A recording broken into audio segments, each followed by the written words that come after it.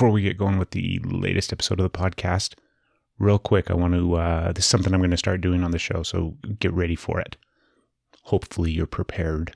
But I'm going to let you guys know where you can go float. There's a couple new places in town across the world where you can go float. First and foremost, if you are in Ireland, go check out Zero Gravity Float. It's in Cork, Ireland. If you are in Bozeman, Montana, go check out New Wave Float Therapy. Syracuse, New York, you can go float at Syracuse Meta Wellness. If you are up in Canada, Tillsonburg, Ontario to be specific, go float at Wave Wellness Retreat. And lastly, if you are in California, specifically Tracy, California, there is a Bikram, I think that's how you pronounce it, Bikram, I think it's Bikram Yoga Studio. Go float. These are all brand new places where you can go and relax and experience the wonderful benefits of floating. Go find them all on Facebook. And then if you do happen to stop in and float at any of these places, tell them that you heard about them on the Energy is Love podcast. If you haven't yet, also make sure that you subscribe to the podcast on iTunes. I don't care if you don't listen on iTunes. I don't listen to podcasts on iTunes, but I'll still go and subscribe to podcasts on iTunes. That might not make sense, but trust me, just go do it. Subscribe. Tell somebody about the podcast. When you're driving down the road and you're listening to the podcast, turn it up really, really loud with your windows down. And then when people are like, hey, what are you listening to? You can tell them it's the Energy is Love podcast. And then tell them to go to energyislovepodcast.com. That is where you can find everything about the podcast. My guest on the show today is Travis Tate. So Travis is a local comedian here in Salt Lake City. And a few weeks ago, my wife and I had a date night at Wise Guys Comedy, which is in downtown Salt Lake. And lo and behold, Travis walks up on stage. He was emceeing one of the events. Long story short, turns out Travis is also our mailman. So that was kind of cool. So delivering our mail is his day job. He just delivers our mail. Nobody else is. But he's a comic, and it was super awesome. He did really well. We got a kick out of watching him. He's a hilarious guy. So the next time I saw him, I said, hey, do you want to be on the podcast? And he's like, hey, sounds good. But he's a funny guy. He's down to earth. We had a really, really good chat. He did a wonderful job of kind of sharing through his process when it comes to stand-up, sharing his experience. He's been doing it for like 6 years now. So he's getting to that point where he's a veteran, I think, at least from where I'm standing. And it was just fun, man. He's a really good, sweet, dear-hearted guy and happens to be incredibly funny. You can find Travis online, whether you're on Facebook, Instagram. I think he's on Twitter too. Just search out Travis Tate Funny. That's his, I always want to say moniker. It's not your moniker. That's his handle. I don't know what the hell that is. But go find him online. Go find him on Facebook. Go find him on Instagram. He's got some videos up on YouTube. You can also go to our Facebook page, find all of these links. And if you're listening, which you are, in the show notes, you can find all the links where you can follow him. Most weeks, you can find him at Wise Guys in Salt Lake City. If you're listening here locally, I highly suggest you go and check him out. And for now, you get to sit back and relax and enjoy a wonderful, funny, thoughtful, interesting, educational episode of the Podcast for the Universe with my wonderful guest, Travis Tate. Here we go. You're listening to the Energy is Love podcast. Energy is love. The Energy is the Love podcast. The Energy is Love podcast. Energy is Love. The Energy is Love podcast. The Podcast for the Universe. The Energy is Love podcast. Okay, Travis, that's it, man. All right. We're up and going. Sweet. Let's do it. Sitting in the, I want to say this is the family room, but it's totally not the family room. We have a family room downstairs, but it's not finished. One day it'll be the family room / recording space, but this works. Yeah, this is sweet. So I want to tell the story of, not why you're on the podcast, but I think it's kind of funny. Do you care if I tell how, I guess you don't care if I tell you how we figured out. I'll just make it simple, right? Rather than sit here and try to fumble through it. So my wife and I go to Wise Guys like 2 weeks ago, a week and a half ago, or whenever it was. It was probably last week, right? Yeah, it was last week, yeah. Yeah, last week. And we're sitting down. We're ready to watch the show. It's Christina P. We're super excited. And then you come up on stage. And my wife leans over and she's like, I think that's our mailman. And I'm looking and I'm like, I don't know. And I kind of look for a minute. and you get going with your stuff. And I'm like, by God, it is. I couldn't believe it, man. So tell me, how long you said you've been doing stand-up for like 6 years, right? Yeah, a little over 6 years. Started in 2011. It was the week before Halloween. The week before Halloween. Yeah. Why, first off? I just always wanted to do it. Like And literally as yeah, far back as you can kind of as remember? far back as the first time I remember seeing stand-up, I was like, I want to do that. What about it? Like, what appealed to you think? I just always like making people laugh, for one thing. And there's the freedom of it. Like, a lot of people want to go into acting, or, I mean, everybody wants to do something creative. Some people work with wood or paint. I just wanted to do stand-up. It's just, I just saw it. Like, I used to watch, there was Live on the Sunset Strip. I'm a few years older than you. I went to school with your brothers. Yeah. So I don't know if you even remember it, but like it was like the local Fox channel late at night. It sounds familiar. And they would have, and that was back when like Carrot Top was pretty new. He was on it. And people from that generation of stand-up, Emo Phillips. And I just remember thinking, this is cool. I want to do this. And I always just put it off. I got married right out of high school, so started having kids. So it wasn't really something I can do. Plus I played like indoor football and stuff like that. So that was taking up a lot of my time too. And then I would always talk about it. And finally my wife said, either go try it or just shut up about it. So it was always that itch in the back of your mind. Right. And I always had ideas for jokes and things like that. Never formally trained on how to write a joke or anything like that. There are classes and things like that people take, but I mean, it's all just kind of instinct and whatever your style is. It's mostly about being yourself when you're on stage. So you can learn kind of how to write a joke, but as far as like delivering it authentically, that's just something that takes time. And practice. Yeah, huh? there's no shortcuts in stand-up. So when you say you've always kind of wanted to do it, was it, because I think about stuff that when I was a kid, I used to think, oh, I wanted to do this, or I wanted to be that, or whatever the case may be, right? And over time, those things just fade away and you seem to forget about them. Was this the type of thing that just was kind of consistently throughout the years would always kind of creep up and not rear its ugly head in a sense, but just kind of always be there? Yeah, for sure. And every once in a while, I'd get online and kind of research open mics and how they worked and where I could go to one, and then I'd talk myself out of it. Every time, huh? Yeah, but then finally it was time. And honestly, I think it was just the right time for me to do it. Maybe if I had done it in my early 20s, maybe I would have been too cocky and flamed out, and I would have been horrible and never done it again. So when I did it in my mid 30s, I had a little more perspective on life. I had something to talk about, been beaten down by things over the years, and you work a little harder. You want it a little more. So I think that was just the right time for me to start. Yeah, I think timing is everything, right? For sure. Like if you can think back over your life, I can do that where it's like every big change or every, next experience or next circumstance or relationship or job or whatever the case may be, typically it was a timing thing where the stars aligned and everything just kind of worked in that moment to kind of push you in that direction. Right. And I see people now that have started either right before me or right after me. And they'd get 2 or 3 years in and they'd think, okay, I'm ready. I need to move to New York or LA. And some of them have moved and moved back and then moved again. And, that's their journey. And there's no shortcuts. Like if it's going to happen, it's going to happen. If it's not, it's not. So the main thing is just try and be as happy as you can and enjoy doing stand-up in the meantime. Yeah, enjoy where you're at, regardless of where that is, right? Right. And my goal is not even to be famous. If I could just make as much doing stand-up as I could at my day job, I'd be good with that. You'd be happy. Yeah. I think that's everybody's, like in the beginning, especially when it's something that you're super passionate about. Like I love the podcast, right? And I'm super passionate about podcast. Obviously, podcasting doesn't pay like anything unless you... Neither does stand-up. Right. And so I'm passionate about it and I enjoy it.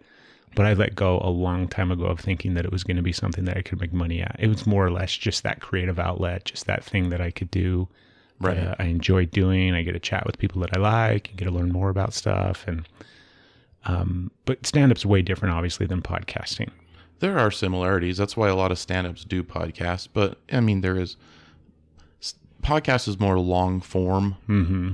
and is more discussion based, and there's not the pressure to hit with a joke every 5-10 seconds. You know what I mean? And it's in podcasting, you can tell a little bit longer story. You can tell stories that wouldn't work on stage that will still end up being funny, and you listen to it on the podcast and think, oh, that was a great story. Why don't you do that on stage? Well, because if you told a 5-minute story on stage and there wasn't a laugh until the end, that's probably not going to work very well. So I want to break it down, and I want to talk. I mean, we don't have to talk all night long about stand-up and everything like that. I know lots about it, so I love talking about it. So that's no problem if that's what we go. But take me through the process, just you specifically, because granted, you're going to have a wealth of information in regards to comedians in general and people that that do stand up. Mm-hmm. But your process in general, where, like even back in the beginning, like what was it like the first time that you went to an open mic and stepped out onto that stage, and what preparation had you taken beforehand? Was it more or less just like, I'm going to finally just wing it and hope for the best, or? My first open mic, I went the week before, and just to check it out, and just watched. And I kind of got a feel for who had been doing it for a little while and who was new and that kind of thing. And I honestly thought, I think I can do as good as some of these newer people, because they'll say that's their first time, be positive, And those are the people I was like, I think I can do at least that good, is the guy that just went up first time. So I went up, and I went in between two established guys. And sometimes the hosts will do that, because if a new person just completely bombs, even though it's an open mic and you're supposed to be trying new stuff, and I bomb at open mic all the time because I'm always trying new stuff. Sometimes it doesn't work at all. So, but you want to keep there's people that paid $5 to be there. It's a paid show. You still want to keep the energy up and keep the show watchable. Yeah. So that's why I was sandwiched in between these two guys, and I did okay. I got enough laughs that I came back again. But I mean, nobody's gonna walk in and just kill at the beginning. It's impossible. What were the nerves like? I remember thinking I could just leave right now, and they might say my name and then just move on to the next person, and nobody would ever know who that person was or remember the name. Yeah. So I remember thinking that. But yeah, I was pretty nervous going up there the first time. And it took me, there was a period, probably the first year I did stand up, where, I mean, one guy described it on a podcast, he's like, Travis is a really good writer, but he's got the stage presence of like an abused child. And it took me a while to get over that. It's a weird thing to stand in front of people and try to make them laugh. Yeah. Is it comparable to anything else in life that you can think of? Not really. Because I think about like all the times that you feel anxious about something, right? Or something that you're going to go into. I mean, not even just something like public speaking that may have some similarities, but just any circumstance, like a job interview, or even the first day of a new job, or, a difficult conversation with somebody that you have to have, or you have all this anxiety built up around what you think is going to take place. And yet somehow you still have to move through that. Was it anything like you thought it was going to be? Was it more or less like painful and difficult? And honestly, my expectations were fairly reasonable. Yeah. As far as my first time, I was like, if I get any laughs, I'll be happy with that. As far as comparing it to other public speaking things, I mean, I've spoken publicly at other things, and it's okay to have notes in front of you or have everything written down and read it right from the thing. That's kind of the way it is. It's expected if you're giving a speech or a talk or whatever. Stand up is kind of like pro wrestling. It's rehearsed. yeah. You know what's happening, but you need to make it look like it's happening off the top of your head. Like it doesn't have a finish intended already. So it's kind of one of those tricky things where you want it to be as sharp and polished as possible, but still make it seem like you just made it up. Like it just popped into your head, right, and you're going to share it with everybody. It's kind of like a lie. Kind of like that's why I said like pro wrestling, because they know who's going to win, but that's not what it's about. It's about the art of it. It's about making it seem like this is happening live and nobody knows what's going to happen. How different has it, how different has not just your process of preparing and maybe writing jokes or whatever the case may be, but just the process that you go through, how different is that now as opposed to when you first started? I think confidence makes a big difference, because I used to, when I would write a joke, and I didn't have a lot of jokes for the first 6 months or so. When you say write a joke, like physically, like you're writing shit down in a notebook or something? Not everybody does. Some people just kind of have an outline in their head. And that's kind of how I do it now. But then I would physically write it down. I would leave a space in between, and then I would go tell it on stage, and then I would take notes. I would record it, and I would take notes. This worked. This didn't. And I would do it several times because I wasn't doing weekends at that point. So the only stage time I was getting was open mic. So I was working on these jokes, trying to make them good. So I would just take all these notes, and it was insane. It looked like A Beautiful Mind or something like that in my notebooks. It only made sense to you. Yeah, exactly. And, I'd give it I have star ratings for how many laughs it got or frowny faces, and there was no rhyme or reason to what I was putting in there. Yeah. But over time, and I did that for quite a while, I would write. And I still write things down now just so, because sometimes I'll start a joke, and I'll go, that one's not ready yet. I need more time to come up with, whatever's going to make it work. And sometimes that's a year later that comes to you. And I don't want to forget it, so I'll record it or write it down. And then you can go back and read it. And sometimes when you go back and read it later, you're like, oh, that's stupid. Why did I say that when I could say this? But now a lot of times I'll come up with something. I honestly come up with a lot while I'm working. Just because it opens up a different side of my brain, because I'm focusing on addresses and names and things like that. And the creative side actually gets going a little bit, which is kind of nice. And I'll just write it on a Post-it or just make a note in my phone real quick or something like that. And then sometimes I will write it down if it's going to be a lot to remember. I'll just write down little keywords. Yeah. But a lot of times I just kind of remember the spirit of what I was thinking about, and I'll go try it on stage. Just try it open mic and see how it works. And I've even had a few, even this past weekend, Friday and Saturday night, I thought of something that day and I tried it on stage. And it worked okay. Yeah.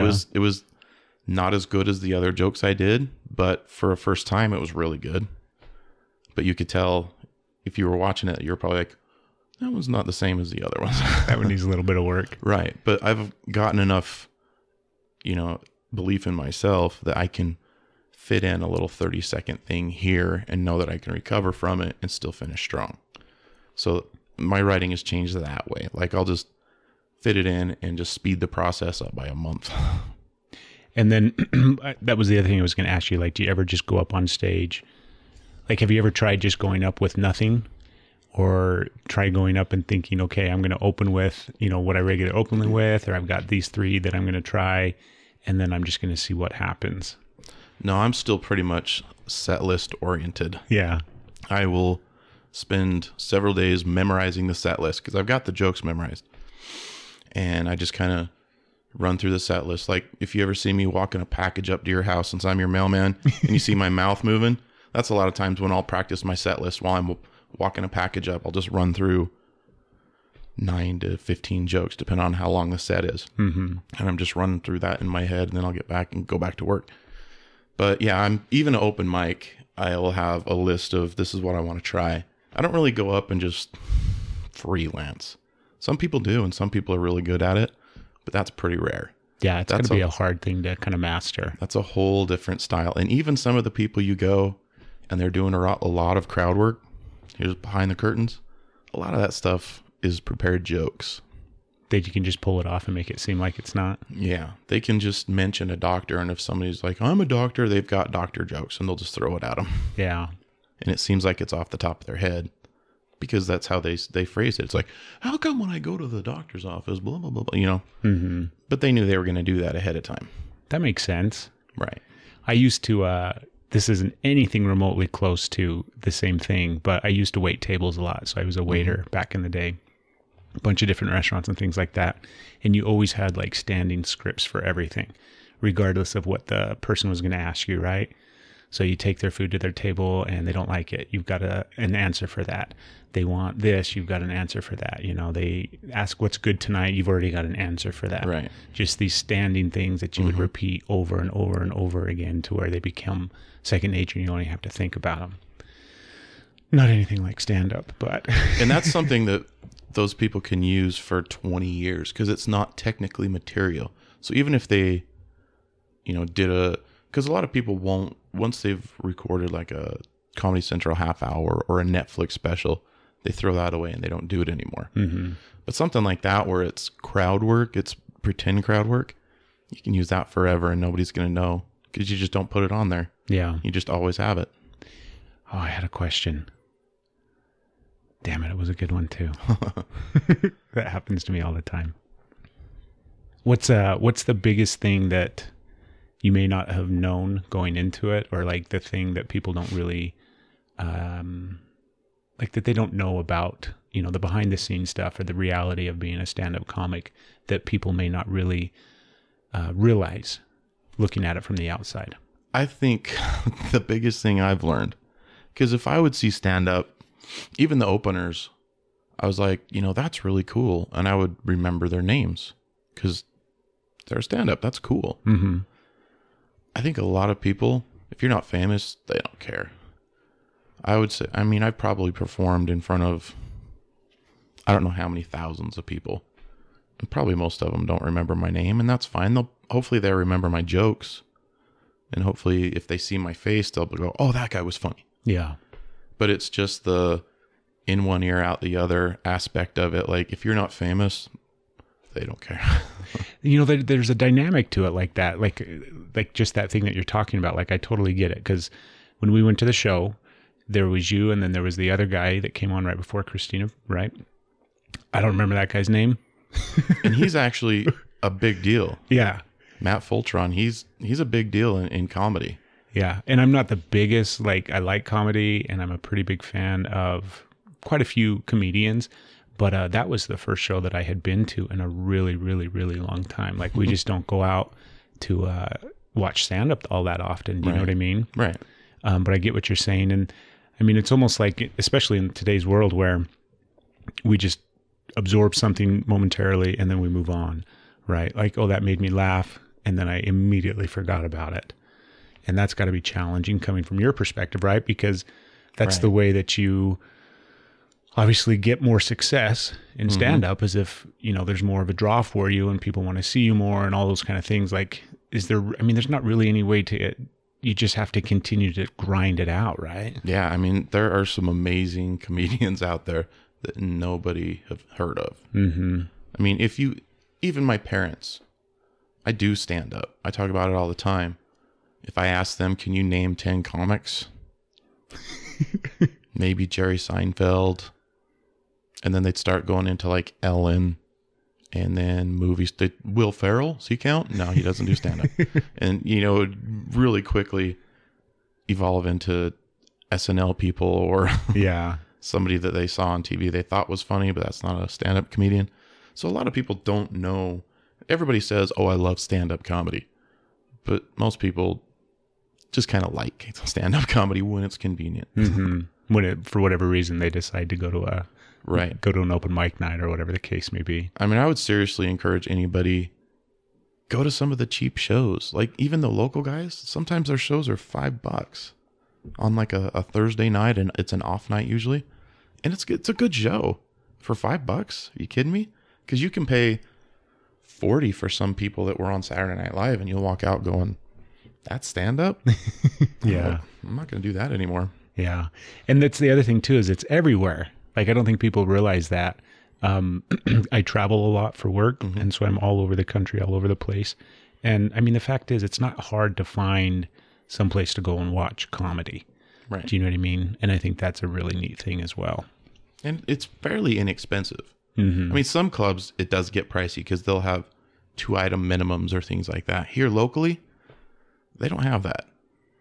For a while, it was 1-item minimum, and then it just like, why fight? Why fight it, you know? Yeah. Because most people buy something.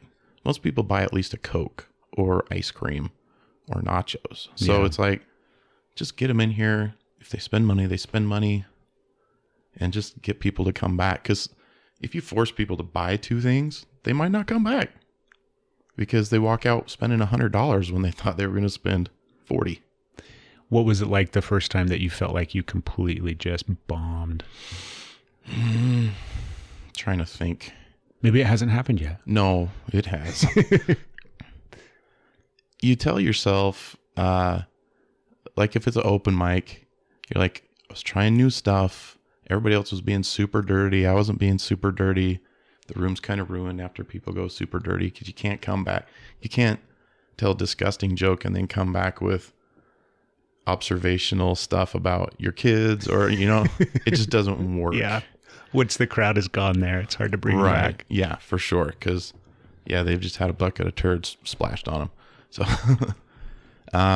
so you tell yourself things like, or I did a thing for my uncle, and he's a bishop of a singles ward in Lehigh. Uh-huh. And they talked me into coming down there and doing stand-up for him. For like the, what do they call it? Scratch and dent. That was a pretty bad bomb because most of my super clean stuff, it had to be super clean, is about being married or having kids. And about halfway through, I was like, the one thing these people want is to be married and have kids. And I'm making jokes about it and they're uncomfortable. So sometimes it's just the material doesn't match up with the crowd, and it's impossible to not let it get to you. Yeah, it does. You can tell yourself, don't let it get to you. You weren't feeling good, or they were terrible, or it can be 100 different things, but it still gets to you, and you're still like, maybe I need to throw all my jokes away and just start over. But then a couple days later, you start to feel a little better, and then you get on stage again and you do well, and you're like, oh yeah, I'm good at this. Do you consider, like, you've got a day job, right? Right. Like, you're a mailman. Do you consider yourself, like, when you think about yourself or when you meet somebody or you introduce yourself or maybe your wife's talking about you or something like that, like, do you consider yourself a stand-up comedian? If people call me a comic, that's fine. I usually say I do stand up. To me, comic is something somebody else calls you. Does that make sense? Mm-hmm. Or you call other people? Because people will do open mic one time and they go on Facebook and make a blah, blah comedian page. Follow my new comedian page. I'm a stand-up comic. Uh-huh. No, you're not. You're not. You're not a comic unless other comics call you a comic. So, I mean, do I consider myself a comic? Yes. Do I say it out loud a lot? I try not to. It's just, it seems weird to me. That makes sense. So, but I won't correct other people if they say it. So, what's your favorite thing about doing it? It's almost like going outside of your body. It's like astral projection or something weird like that, because you're standing there and they're about to call your name and you're like, all right, start moving your feet, start going up there. And after that, you're just kind of popping in and out, because you've got the stuff memorized generally. And you're trying to be in the moment, so you're focusing on remembering the joke, what order you're going to put it in, but you're also focusing on the crowd and the energy. And if that didn't work, this joke might not work. Maybe I should switch it around and do this one instead, kind of in your head. And there's 5 different things going on. And then it's like you start doing well, and it's like you're outside your body watching yourself do it. And it's a kind of a trippy thing. But just the performing is good. It makes me feel good to go up and make people laugh and know that there's a whole nother side of myself. I can go do stand-up and then go to work the next day. Nobody knows that I just performed in front of, 300 people. They don't know. It's weird. Yeah. It's like an alter ego. I was going to say it's your secret identity, right? Kind of, yeah. I mean, I can hang out with... When Tracy Morgan was here, I hung out with him Thursday night. And then I went to work Friday morning. And I wasn't on the shows or anything. But I was like, I was just hanging out with Tracy Morgan last night. And now I'm delivering mail here in Grantsville. This is weird. That is weird. It's weird. And nobody knows what... It's kind of grounding in a sense, though, right? Right. What have For you sure. what have you learned about yourself? Like, because I think about anytime anybody does anything, because it's a beautiful thing, I think, right? Especially since it's something that you have so much passion about and you're dedicated to. I mean, you've been doing it for 6 years, right? Right. And it's this beautiful creative process that takes place from the sounds of it. And I think anytime you tap into that creativity, regardless of what it is, it's going to open you up in ways that you didn't even know, maybe existed, or ways that you hadn't even thought about. Like, what have you realized or seen, or maybe even haven't seen, and now can think about, like, this is something that I didn't even take into consideration, but it's benefiting me in this aspect of my life, or it's affected me this, way in a positive manner or nature, I suppose. I always consider myself just a pretty normal person. Mm-hmm. I mean, I have the same problems everybody else does. Trying to figure out what I'm trying to say here, but there's something, and I don't think I'm special. It's just something I always wanted to do, and if you want it bad enough and you're willing to put the work in and also deal with like the heartbreak of it, I think anybody can do just about anything they want. That's kind of what I've learned from it, because there's nothing particularly special about me. I mean, I've got a pretty good sense of humor, obviously, or I wouldn't be doing it the way I'm doing it, but it's not better than anybody else's necessarily. It's just different than somebody else's. And I'm the one that showed up and did the work and had the desire to do it. There might be somebody else that has the exact same things inside of them that I do, but they didn't do it. Yeah. Just like I didn't do it for however many years I wanted to do, like 20 years probably. I put it off. And for that 20 years, I was that person. I was the one who wanted to do it, but just didn't show up. So if I never showed up, I'd just be the same person. Perfectly fine person, perfectly happy. But now that I've done it and put the work in, there's a whole nother door that's opened up in my life, and all sorts of experiences and opportunities that I wouldn't have had otherwise. And it's just you got to believe in yourself. And also, besides believe in yourself, just kind of put your ego in the corner for a minute, because you're probably going to be bad for a while, no matter what you're doing. Yeah. That whole, like all those things that we tell ourselves, right? All those tapes that we play in our head where the stuff that you told yourself for 20 years that kept you from doing it. It's so hard for people to get over that. Right. For sure. Is there anything else now in your life that you've started to do that maybe you feel like has stemmed because you have been able to get up on stage and perform?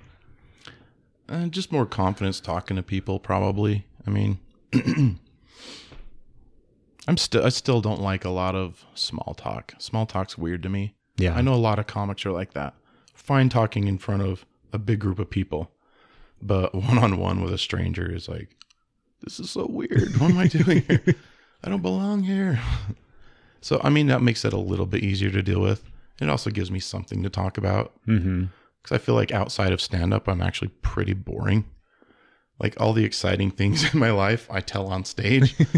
So if you've ever heard me do stand-up and you want something else, it's like, what else can I tell this person that's going to sound interesting? But yeah, it's just lots of opportunities. I mean, I've been able to meet and work with people. Like, when I was a kid, I never thought I would ever meet this person, let alone open for them. Mm-hmm. Or have somebody record a comedy special for me, even if it's kind of a local deal. Still, it's pretty cool. That's way cool. Yeah. Is there, I hate this part of the, not this part of the interview. This is the part of the interview that really sucks. No, I hate the part where I have all these things in my head that I want to ask and then they drift out. This makes for great podcasting too when there's a bunch of dead silence. That's gone. Okay. It's That's not right. coming back. You don't think you have any, like, that's what I was going to ask. Where do you pull material from? Like you said, a lot of times if you're just being yourself, typically that tends to be kind of the best way to go about doing it, rather than get up there and try to be a character or something like that. But like, what would people, as you move throughout your day, right? What would for you stands out as like, oh, that's something that I could turn into a bit, or you know what I mean? Is it just stuff that you're creating in your head, or is it observations or experiences that you go through? Combination of all of it, maybe? For me, it's kind of a combination, but it's mostly based in experiences. Like, I'm a bit of a storyteller. I wouldn't say like I'm going to tell 10-minute stories or anything like that. But a lot of my stuff is based on experience I've actually had, or at least thoughts or feelings I've actually had. Some of it, not all of it is. Some of it is just absurd. Some people call it absurdist humor. Mm-hmm. And it's just like, you know, I was sleeping and an alien came and took me here and blah, blah, blah. And that's funny. That's just not the way I write personally. And other people are observational. It's like, okay, I want to write about going to the vet or having a dog, and maybe a vet is part of it. And they sit there and write every single joke they can think of about a dog, whether it's going to the vet, going to the dog park, buying dog food, going to the bathroom on the floor, whatever. And they'll write all these jokes down and then try and piece them together and make a bit out of it. Yeah. And I do a little bit of that sometimes, but it's usually based around fact, or at least something that I've gone through. So, I mean, there's all sorts of different styles. But for me, it's a lot of stuff is based on experiences I've had with my kids, or I'm trying to remember what jokes I did at the Christina show. I know I did the one about having big nipples. Yes. That one's true. Yeah. But that's always something I was afraid to take my shirt off as a kid. Uh-huh. In PE, when it was shirts versus skins, man, I was hitting that free throw. I was the same way. Because I didn't want to take my shirt off. Uh-huh.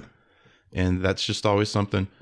That's another thing is I like to take things that like bothered me or I was ashamed of as a kid and turn that into my power. So I tell that joke and I know I'm going to kill with that joke. And everybody's going to remember that joke. And that's something I felt ashamed of when I was little because I was a chubby kid and I didn't want people to know what I look like underneath a shirt, even though you know what you look like under a shirt. But now I'm making money because of that joke now, you know? Yeah. People remember it. Famous people come and watch me do that joke and tell me how great it is. So that's me taking the power back on something. So that's a pretty cool thing. That is cool. That's a little cathartic, right? Like Yeah. you get up there and kind of being your own therapist in a way. Right. And most of the ones about my kids, it's me goofing up as a parent or me making the wrong choice as a parent. How many kids do you have? 3. 3. Yep. How old? I don't think I know. One of my daughters is friends with one of your daughters. Yep. I knew that. Yeah. And is she your oldest? She's my youngest. Really? My oldest will be 22 in May. Holy shit. Yeah, we got married right out of high school. He did the whole, well, that's normal, right? In Utah. Yeah, I guess. It's totally normal. Like everybody that I know, everybody that I grew up with, everybody got married from like the age of typically 19 to like maybe, like if you waited until you were 23 years old to get married, there was something wrong. And so It's all right in that normal range. And I forget about that. And then you meet people from the real world and they're like, what? Like, Right. Do you know what I mean? Like, Yeah. How old is your oldest? And that's just insane. Yeah, it blows people's mind. Mm-hmm. I did that joke. I did it again this weekend. I do that joke a lot about getting married young. And I was opening for Cristela Alonso. Do you know who she is? Mm-mm. She had a TV show on ABC a couple years ago. Anyway, she's really funny. But that was one of the reasons they approved me to open for her, because she liked that joke. Because I saw it online and they're like, yeah, I want this guy to open for me. So, yeah, it was just insane to them that I would have been married that young and still be married. Yeah. Like it is insane. It's totally not normal, even though it is normal for us in this society and the culture Right. that is so prevalent here in Utah. Because I don't think anything of it. You know what I mean? I was married to my first wife when I was 19. I can't remember. I think I was 19 or 20. I might have been 20 when we actually got married. But yeah, way young. Didn't know shit about anything. Didn't know anything about being a parent. Right. But yet somehow you find your way through it. Right. Eventually, Yeah. you find your way. Sometimes. What's your favorite thing about being a dad? Just watching them grow up. I mean, Here's the thing I've noticed lately is when your kids get older, I don't know how old your oldest are. My oldest is 18. Okay. Do you ever kind of like mourn how they're not little sometimes? And you're proud of what they are now, and it's amazing to see them grow up. But you miss that little kid because that little kid is gone. Yeah. I mean, they've turned into an adult, but it's also kind of sad when you think about, you know, them jumping on the couch and sitting on your lap or things like that. It's things that you don't have back anymore. Mm-hmm. And that's kind of a weird thing, but just the memories and just hoping they turn into something that, you know, they're happy and they can contribute to the world. And just watching that process is pretty awesome. Yeah. I just had that whole experience this weekend. My oldest, I went in and we went out to lunch and we went to a movie, and it was just me and her, and we were hanging out. And it was that whole experience of looking at her and yes, seeing the young woman that she is, and she's in college and she's doing all these amazing things and she's doing really well in life, right? Really super proud of her. And then seeing her as this little tiny, you know, 2 and 3-year-old little girl, just running around. And it's like, it just breaks your heart. Like, it's so weird because it's painful. There's like sorrow and pain and all of this stuff that wells up inside of you. But then it's all mixed in with how proud you are. Exactly. And how much, like love and compassion and, you know, pride that you have in this thing that you created. And, but then it's like, yeah, I used to think too, I remember very well thinking back in the day when they were little, how nice it was going to be when they were old, right? Right. And now it's like, we could rewind the clock. I'd be okay with that. Right, exactly. Like if we want to go back to when they were 2 years old. It's a whole new set of issues. Oh yeah. Right. It's insane. I can understand why people keep pumping kids out. Boy, I sure can't. No, it's because they want to have that little person. Yeah.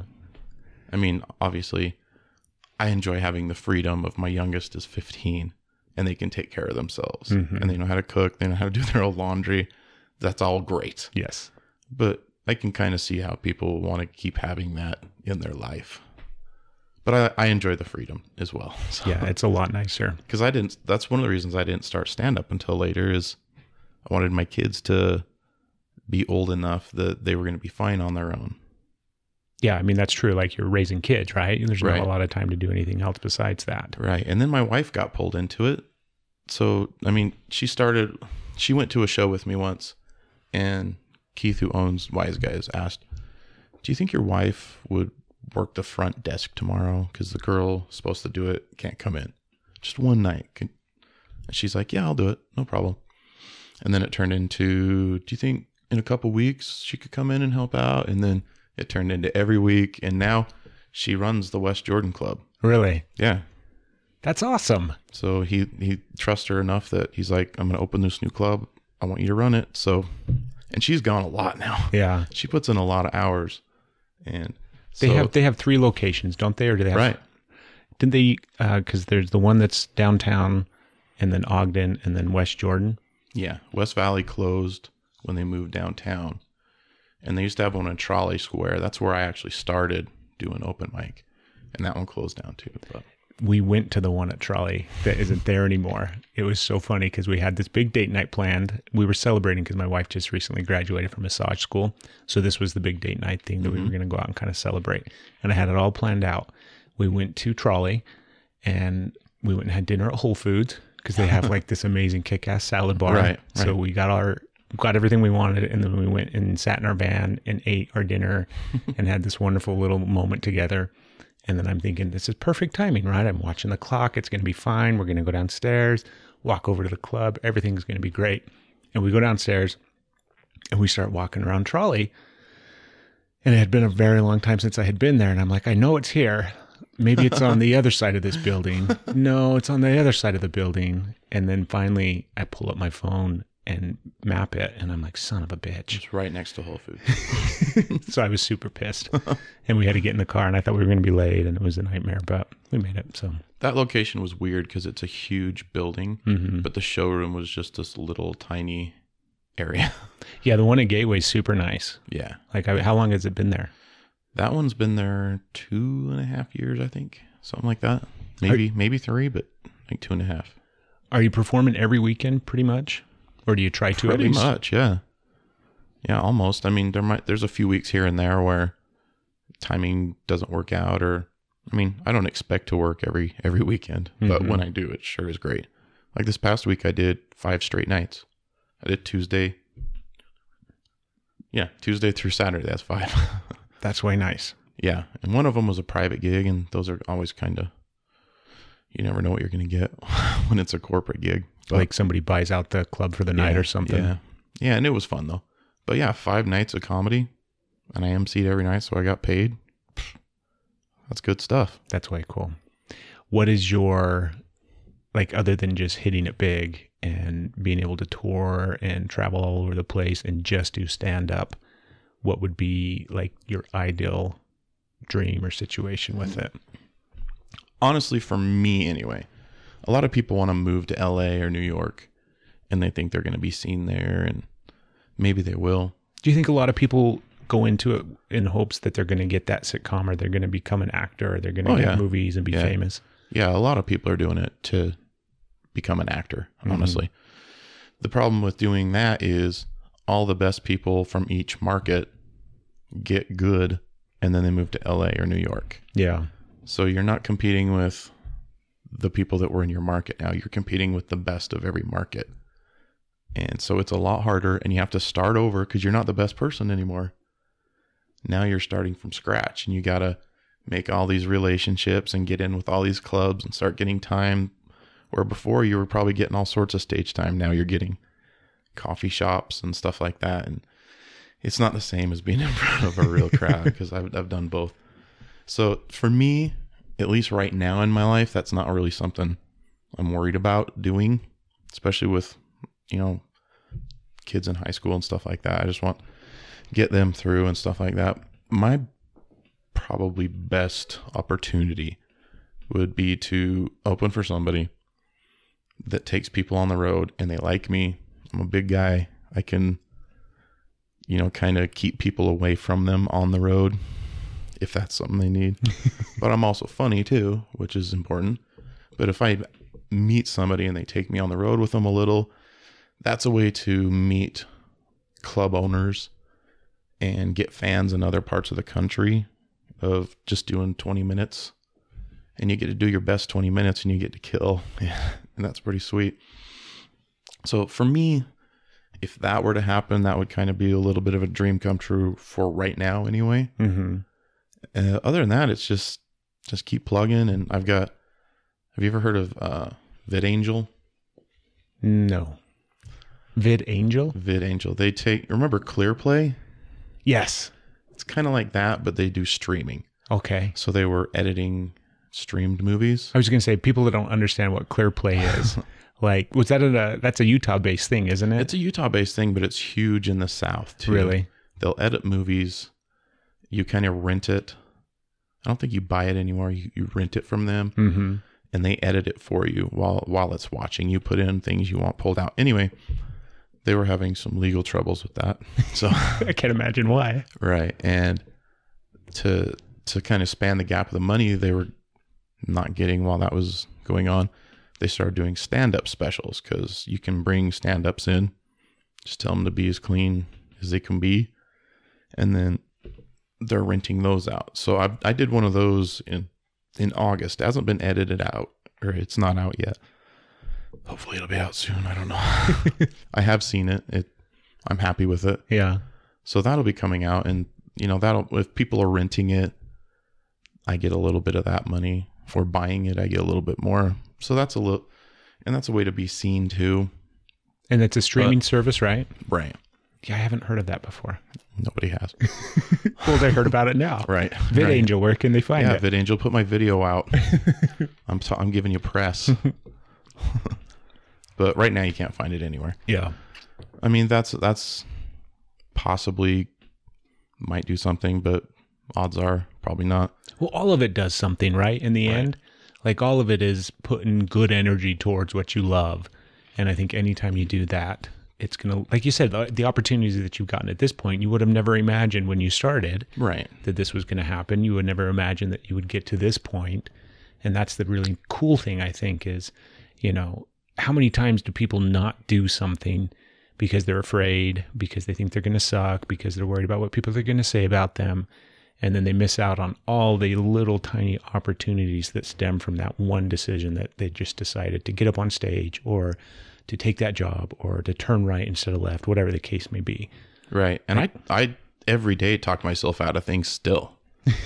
I'll have an idea for a podcast. I have all the stuff I need to do a podcast. I just don't do one yet. Well, what's your excuses? How do you talk yourself out of it? I mean, I live 45 minutes away from any other comics I would do it with. But you travel in there 5 days a week. That's true. See? Yeah. And it's kind of time, and also I want an idea, and I also don't want to do it for no reason at all. I don't know. It's just like doing stand-up. I talk myself out of it. What would be your reason, what's your reason for wanting to do a podcast? Just to get myself out there so people will listen to it, and it builds fans. Mm-hmm. I mean, a lot of the comics that are big now are big because of their podcast. Yeah. I mean, they were good stand-ups before they did a podcast, but then somebody saw them open for somebody else and like, that guy's funny, I'll try his podcast. It's free. Why not? And then they loved it, and then they're loyal fans. And then now they're headlining, and they'll come every single time they come to town. So that's one reason I want to do it. Plus, I like doing podcasts. Anytime somebody asks me to do one, I'll do it. They're fun, They're right? fun to do, yeah. Yeah. They're fun to not just be on, but they're fun to do. Right. Like, I love being able to do this and being able to, you're a perfect example where, I mean, we've lived in this home for, I'm terrible. I think it's 4 years, maybe 5 years. I don't remember how long we've lived here, but we've lived here for a little while. And you've been delivering my mail that whole time, probably. Yeah. And suddenly now you're on the podcast. I love that aspect where Right. I just get to talk to whoever I want to talk to. And the podcast didn't start out where I was going to, when I started the podcast, it was I have to talk to people that practice energy work, that believe in crystals and Reiki and the healing power of the universe and all of these different things, right? And I totally believe all of that stuff. I'm super, not off the deep end, but that's what I believe. That's Right. my belief system Right. is based around all of that stuff. And that's why I wanted to do the podcast, because I wanted to talk to people like that. I wanted to bring awareness of that stuff. I wanted people to be able to tune in and listen and get ideas that might trigger something in their life in that moment and stick with them, and then make them look at life in a different way, and hopefully just spread some of that energy and that love and that good stuff out there. That was the reason why I wanted to start the podcast. And then I got really tired of talking to people about crystals and tarot cards and Right. all that same stuff over and over again. And rather than quit doing the podcast, I just kind of sat back and thought, what's next? I want to keep doing this. I enjoy it. But at the same time, I need to expand and do what I do differently, because Evolve. yeah, right. It's totally just evolution, where now I just talk to people that I want to talk to. I talk about stuff that I'm really into. Lately, I've been super into men's work and men's groups. And I went on this big expedition last year. It's been massively profound for me in my life. So it's what I'm into in the moment. And so a lot of episodes of the podcast, I talk to guys about that type of stuff. And I bring up not just those topics, but guests specifically in regards to that, that stuff. And that's just because that's what I'm into. And hopefully somebody out there follows along and listens and benefits from it the same way. And do you know what I mean? And that's just what it's about for me. What is men's group? I don't know what that is. So it's like a men's group is literally just guys. They get together. Usually it's on a weekly basis, and it can look like any number of things. There's plenty of organizations or platforms out there that you can kind of draw from and learn from. The one that we kind of base ours off of is called Everyman. It's the Everyman organization, or whatever you want to call it. And it's just guys getting together and really just supporting one another in a space where, the way I kind of talk about it or tell people about it, it's like a space where you get to practice emotional expression, emotional well-being. You get to share and express and tap into parts of yourself that you don't normally get to in everyday life for whatever reason. A lot of times it's just because guys aren't supposed to typically do that, or nobody ever really showed us how to do that. So it's just a space where it's okay to do that. You're encouraged to do that.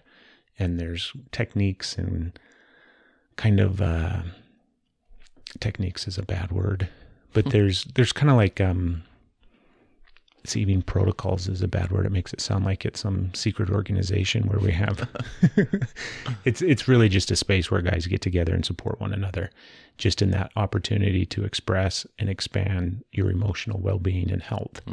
And it's like going to the gym for your emotions as opposed to your physical health or your strength or whatever the case may be. And then the idea is that you practice that, so then it bleeds over into your everyday life. So then it helps in all your relationships, helps with your own self-confidence and your own self-worth and all those other kind of things that I think guys across the board struggle with, even though not a lot of them deal with it or talk about it.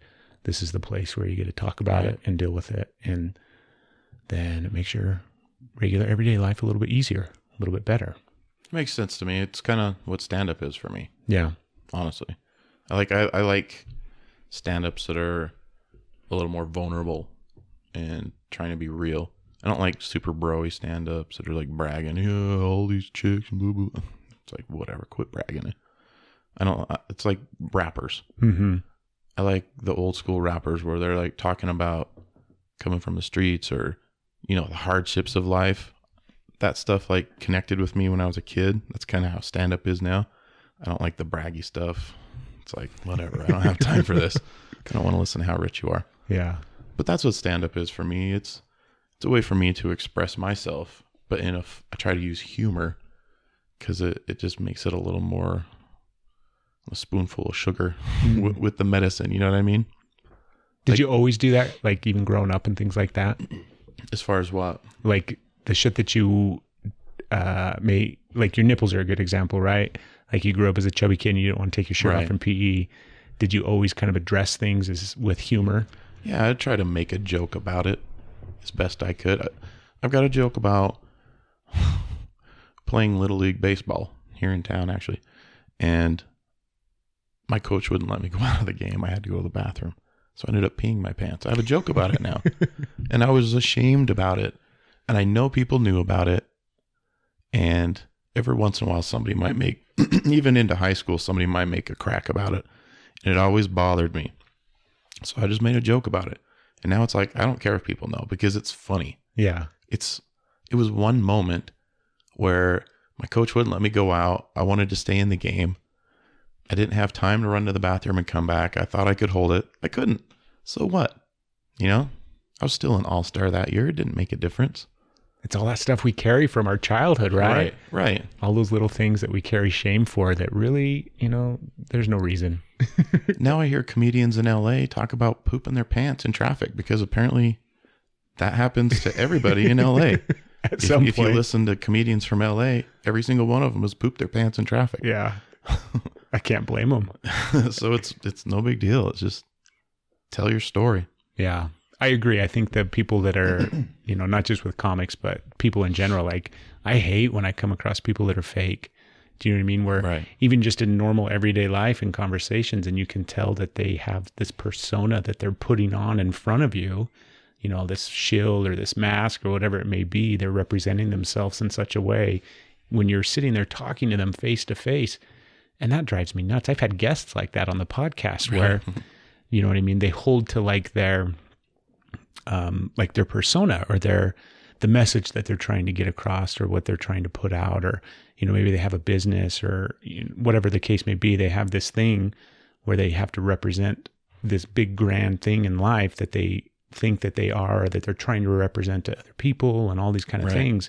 And then I'm sitting here talking to them and I'm like, I don't want to talk to that person. Do you know what I mean? Like, yeah, we can have that conversation for like 5 or 10 minutes, but then you need to get rid of that shit because I want to have an honest conversation with who you are, not with the persona that you want to put forward. And sometimes they hold on to it like you know, death grip. People forget that there's two sides to everything. I always look at life as like a coin. Mm-hmm. And some people will pile everything on one side of the coin. They don't even know what's on the other side. That's the side they know. That's where I'm going to invest everything. You knew who Christina P was, right? Or did so you listened to Your Mom's House probably? Uh-huh. Did you listen to the one with Bill Burr? Yes. So they were talking, and we talked about it that weekend actually, because it was the same week. with Matt and Christina, and we were talking about how stand-ups, and it's the older stand-ups, the ones in their 40s, which I consider myself. I am 40. So they're the ones that are the more edgy stand-ups because they're actually telling the truth and they're looking. That's what my favorite comic is, Bill Burr. And he's super funny, but the thing that I love about him is he looks at both sides of something when he talks about it. I don't like preachy stand-up, whether it's one side or the other, because they're only looking at one side of it. If you can look at something and turn it around and find all the funny things about it, no matter even if it's something that goes against what you originally thought was gonna be what the joke was about, I mean, that's intriguing to me. Mm-hmm. But some of the younger people now, I mean, that's what that whole episode was about younger people are like, no, this is the way it is, period. And that's kind of what the world was like on the other side of the spectrum when we were kids. It was, don't say that, that's a bad word. And it's whole different words. Yeah. It was a different F word than is the F word you can't say now. Uh-huh.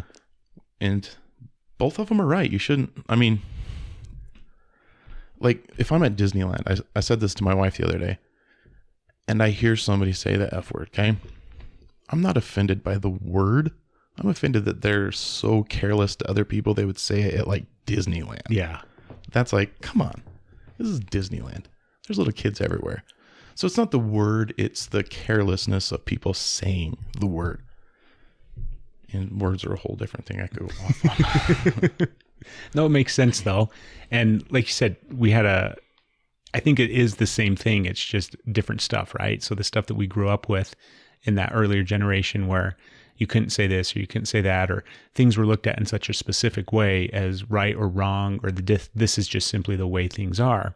And nowadays, people look at those things, like for example, the whole dynamic. I think about this all the time because I technically, like, I don't work a traditional 9-to-5 job, right? I don't go to an office. I don't have something that gives me a regular paycheck. I don't have a retirement. I don't have any of that stuff anymore. But that was very much growing up the standard. Right. And it was for a very long time, you know what I mean, in our society where that was just what you achieved in life. You were eventually able to find the one job that you were good at, and you were going to do it for 20 or 30 years, and then you were going to retire, and that was it. And I think that dynamic has shifted, even though it's still like hanging on in some regards. But I don't think that really works anymore. And I think that people are shifting away from that dynamic and realizing that you're going to have a lot of jobs throughout your life, and that's okay.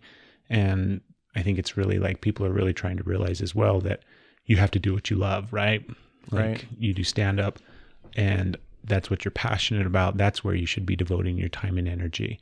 And yes, you have your day job so that you can put food on the table and a roof over your head. But at the same time, the main focus and energy is what you're passionate about. But I also think that, like, because I think about my kids, right? And my kids are in this generation where, like, they're kind of dumbasses. And they kind of think that, you know, they understand the dynamic of it's silly to think that they have to just have one job and work that career for 20 years. Right. But then they don't understand that, like, you have to work. Like, you have to find that happy balance where you have to commit yourself to something and you have to show up and you have to invest some time and you know, whether it's work, it could be school, it could be anything. You have to do those things in order to get to the point where you can kind of be in this place of like, well, what's my passion? What do I want to do? Do you know what I mean? You have to build on that foundation.